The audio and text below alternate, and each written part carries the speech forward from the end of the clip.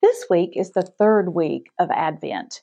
Remember that Advent just means the coming, the anticipated coming of something.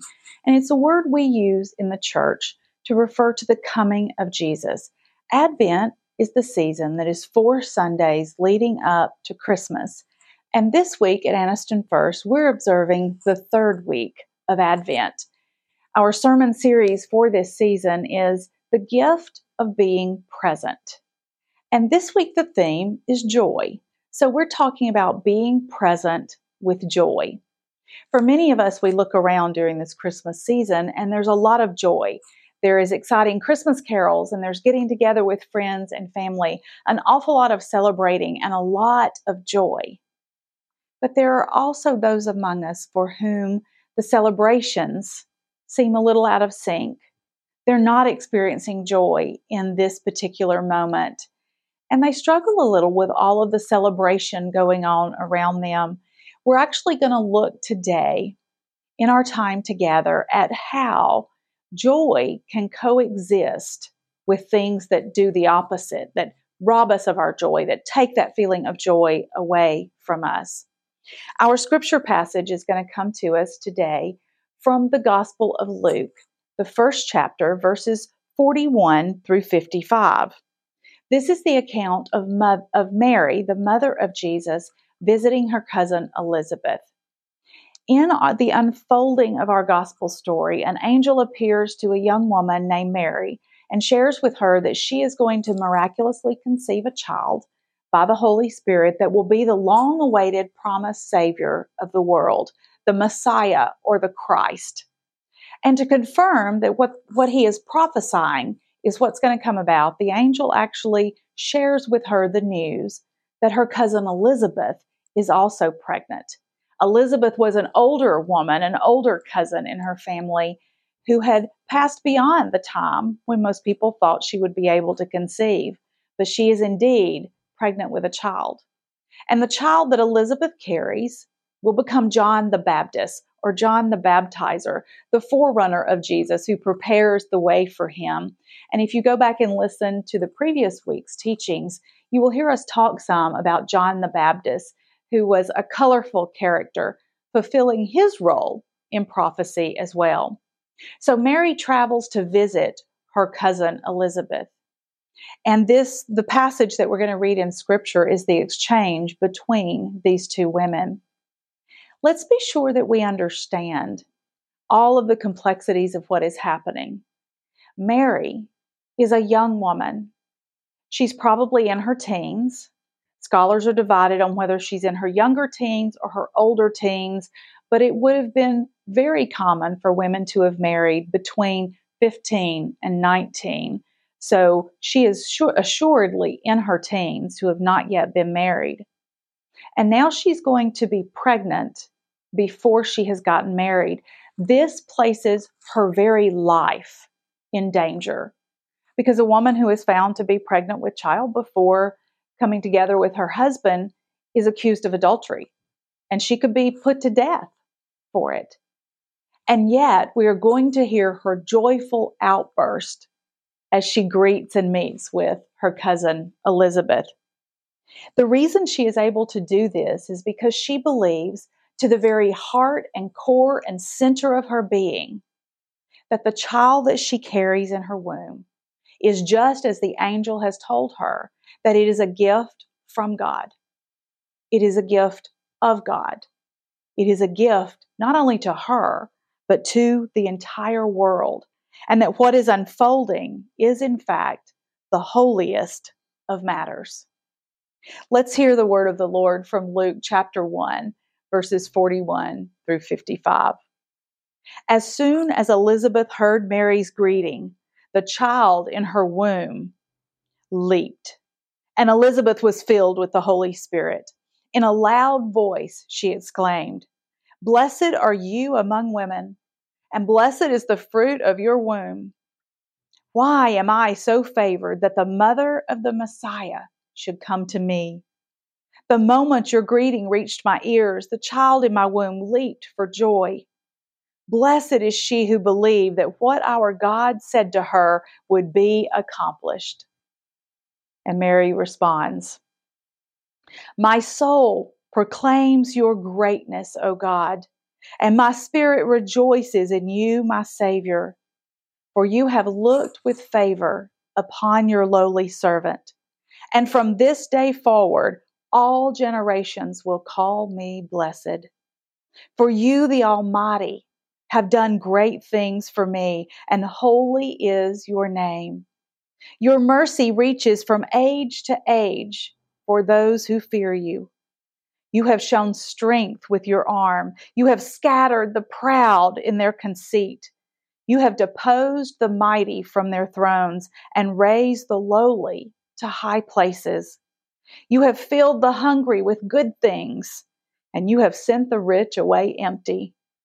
You have come to the aid of your servant Israel, mindful of your mercy, the promise you made to our ancestors, to Sarah and Abraham, and their descendants forever." This is the word of the Lord for the people of the Lord. Thanks be to the Lord. Mary's song here is known as the Magnificat, and it bears some strong similarity with the song of another strong woman in Scripture, the song of a woman named Hannah, who sings a song when she is finally able to conceive a child. Her child was Samuel, who became a key figure in the Old Testament. You can find their story in the book of 1 Samuel, chapter 2, verses 1 through 10. But Mary, at this important moment in her life, exclaims an outburst and sings a song of praise to God.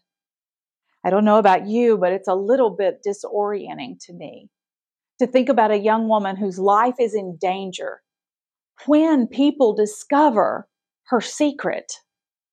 Her life could be taken from her. And there's no way that people cannot discover this secret. Her belly is going to grow. The time is going to come when she is going to give birth, and people are going to know that her marriage to Joseph has not yet happened. Even if they were to rush it and get married right now, there are people who could count.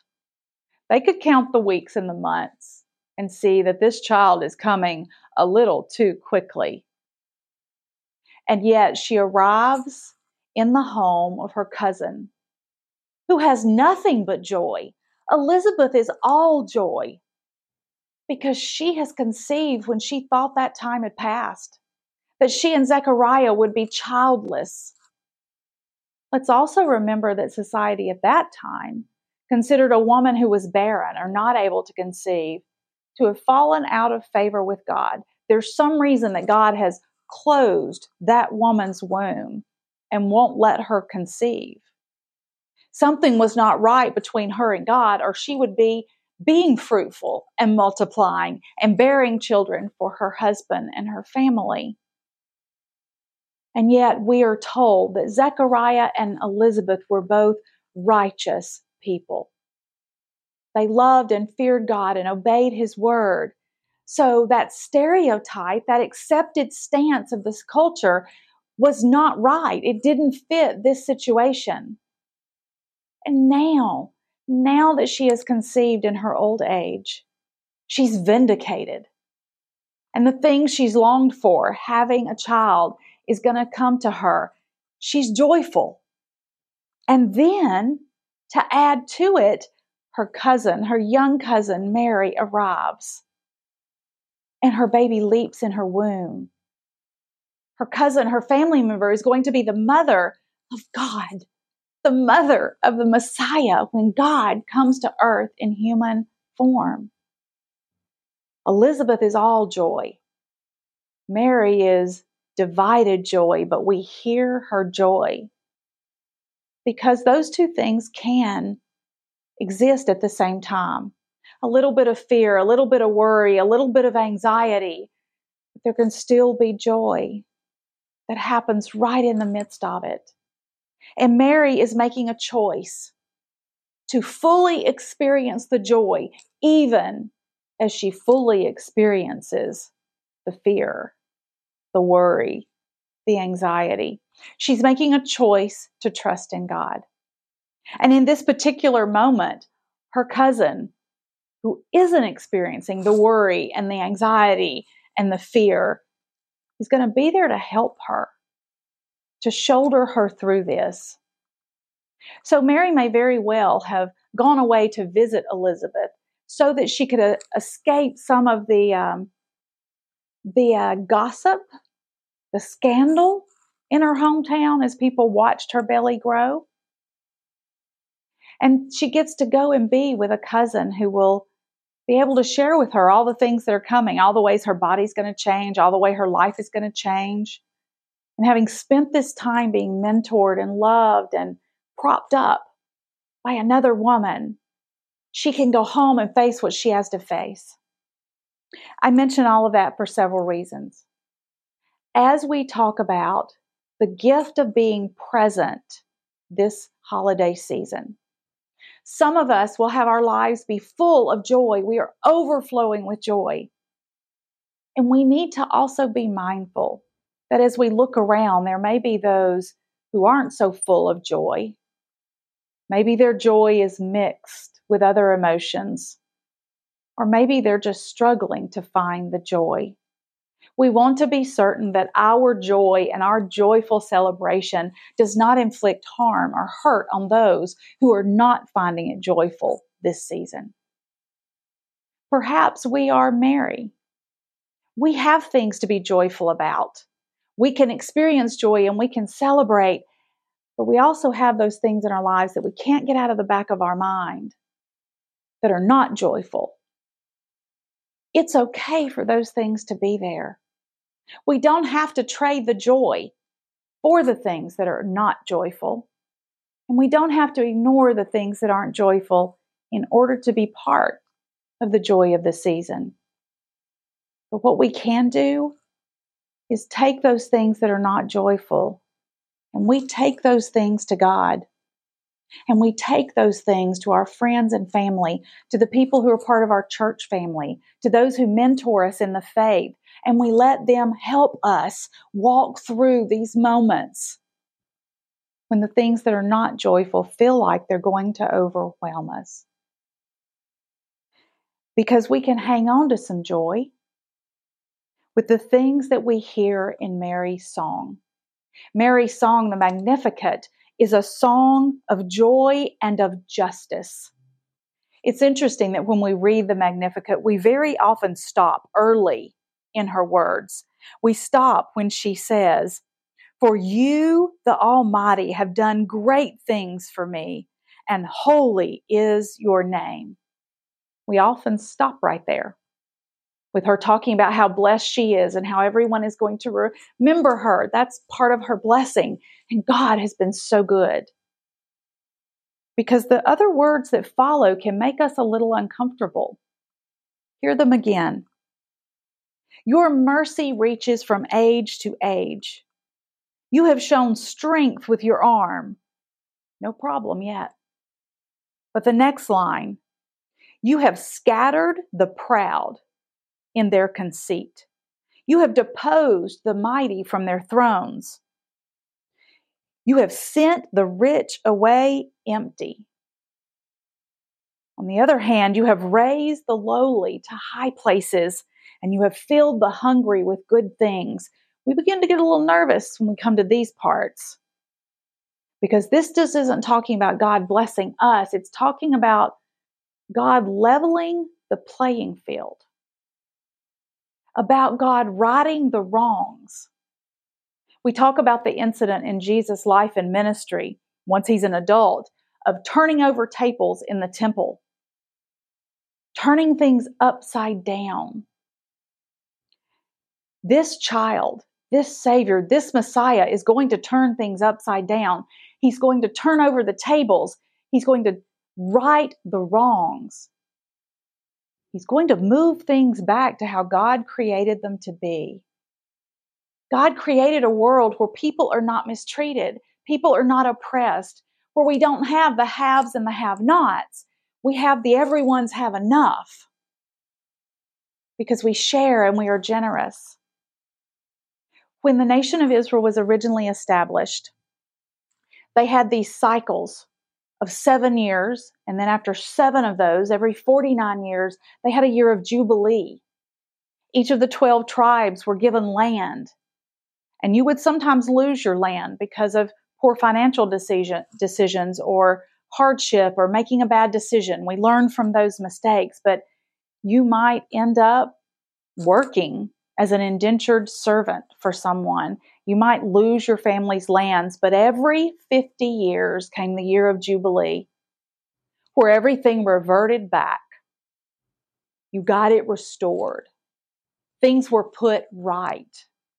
Mary's song says clearly that her expectation, her understanding of prophecy, her understanding of what the angel has said to her, her understanding of what God is doing in coming to us, in coming in the Messiah, the Christ, the anointed one, is to make things right, to restore what has been taken away.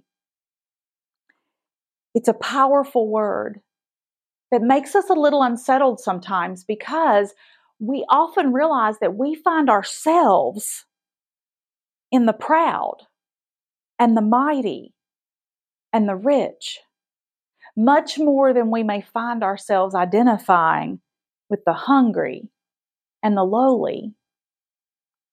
And this season invites us to be part of making those right. It's easy for us to be very generous during the time of Christmas. Very often it opens hearts and loosens purse strings, and we are a little more joyful, a little more patient, a little more apt to share and give and support ministries and nonprofits and those who are in need. What if we kept that gift with us all throughout the year? What if it wasn't just an Advent, just a Christmas thing? What if it was a Christian thing? What if it was a characteristic of the people who follow the Christ, who belong to the Messiah? What if the greatest gift in the world comes to you in the form of joy, of rejoicing in your blessings and sharing those with the world? The third Sunday of Advent invites us to be present with joy. How will you be joyful during this Advent, this Christmas, and this beautiful life that you have been given? Before we end, let's pray together. Most gracious and loving God, all of the circumstances of our life are not always joyful, but we can still rejoice in Christ our Savior, for your presence with us, for the gift of your Holy Spirit, which is always with us, for the gift of your Son, Jesus, who came to restore and renew. Be with us during this holiday season. Give us eyes that can identify moments of joy. Give us hearts that can feel it and express it. Give us hands that are quick to share it with others. Teach us to be present with joy. In the name of the Father, and the Son, and the Holy Spirit. Amen. Blessed Advent.